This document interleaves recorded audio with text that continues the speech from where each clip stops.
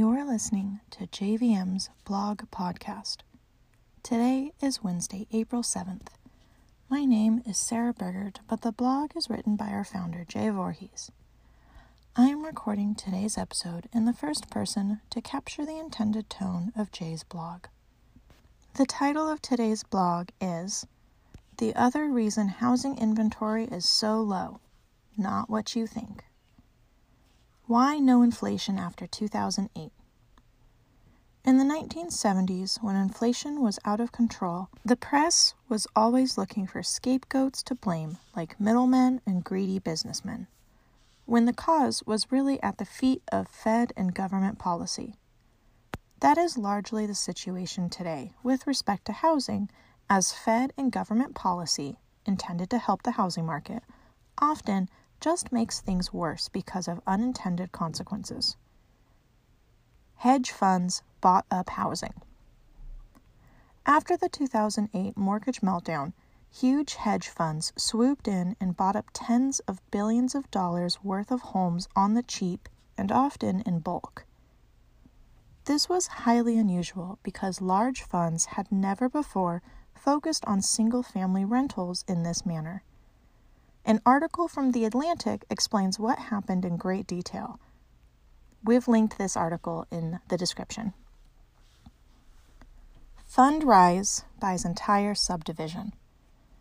A recent Wall Street Journal article explains how Fundrise, a huge real estate investment fund, bought an entire D.R. Horton subdivision of 124 homes for $32 million to hold as rentals.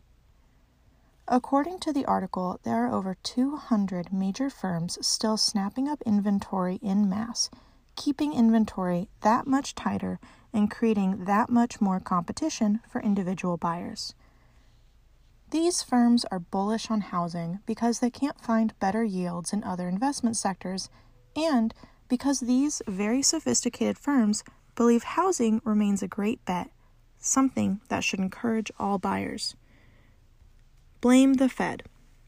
So, should we really be mad at these funds for keeping inventory so much tighter, at least in southern states where they focus? No. When the Fed keeps rates so low, all investment funds do whatever they can to find sufficient yield, and that is why so many firms are focused on residential housing. Further, very low rates allow them to finance their purchases so cheaply that their incentives to buy housing are even stronger. And finally, and perhaps most importantly, these funds are holding on to their housing inventory, unlike more mobile individual buyers, because they do not believe they can find better yields if they sell their homes. I might add, too, that these funds did a great service for the country after the 2008 meltdown by sopping up huge chunks of excess inventory that were keeping housing prices depressed. Anyway, when everyone, especially mortgage companies like JVM, is cheering for lower and lower rates, we should all remember that there are unintended consequences, like very low inventory. Also, as I have mentioned in previous blogs, it is not just the funds hanging on to housing inventory. Individual homeowners are also less likely to sell after they lock in very low fixed mortgage rates because they don't want to give them up. Thanks for listening to JVM's daily blog podcast. To learn more about the topics discussed in this blog or to get more information about our mortgage services, contact our team by phone or email.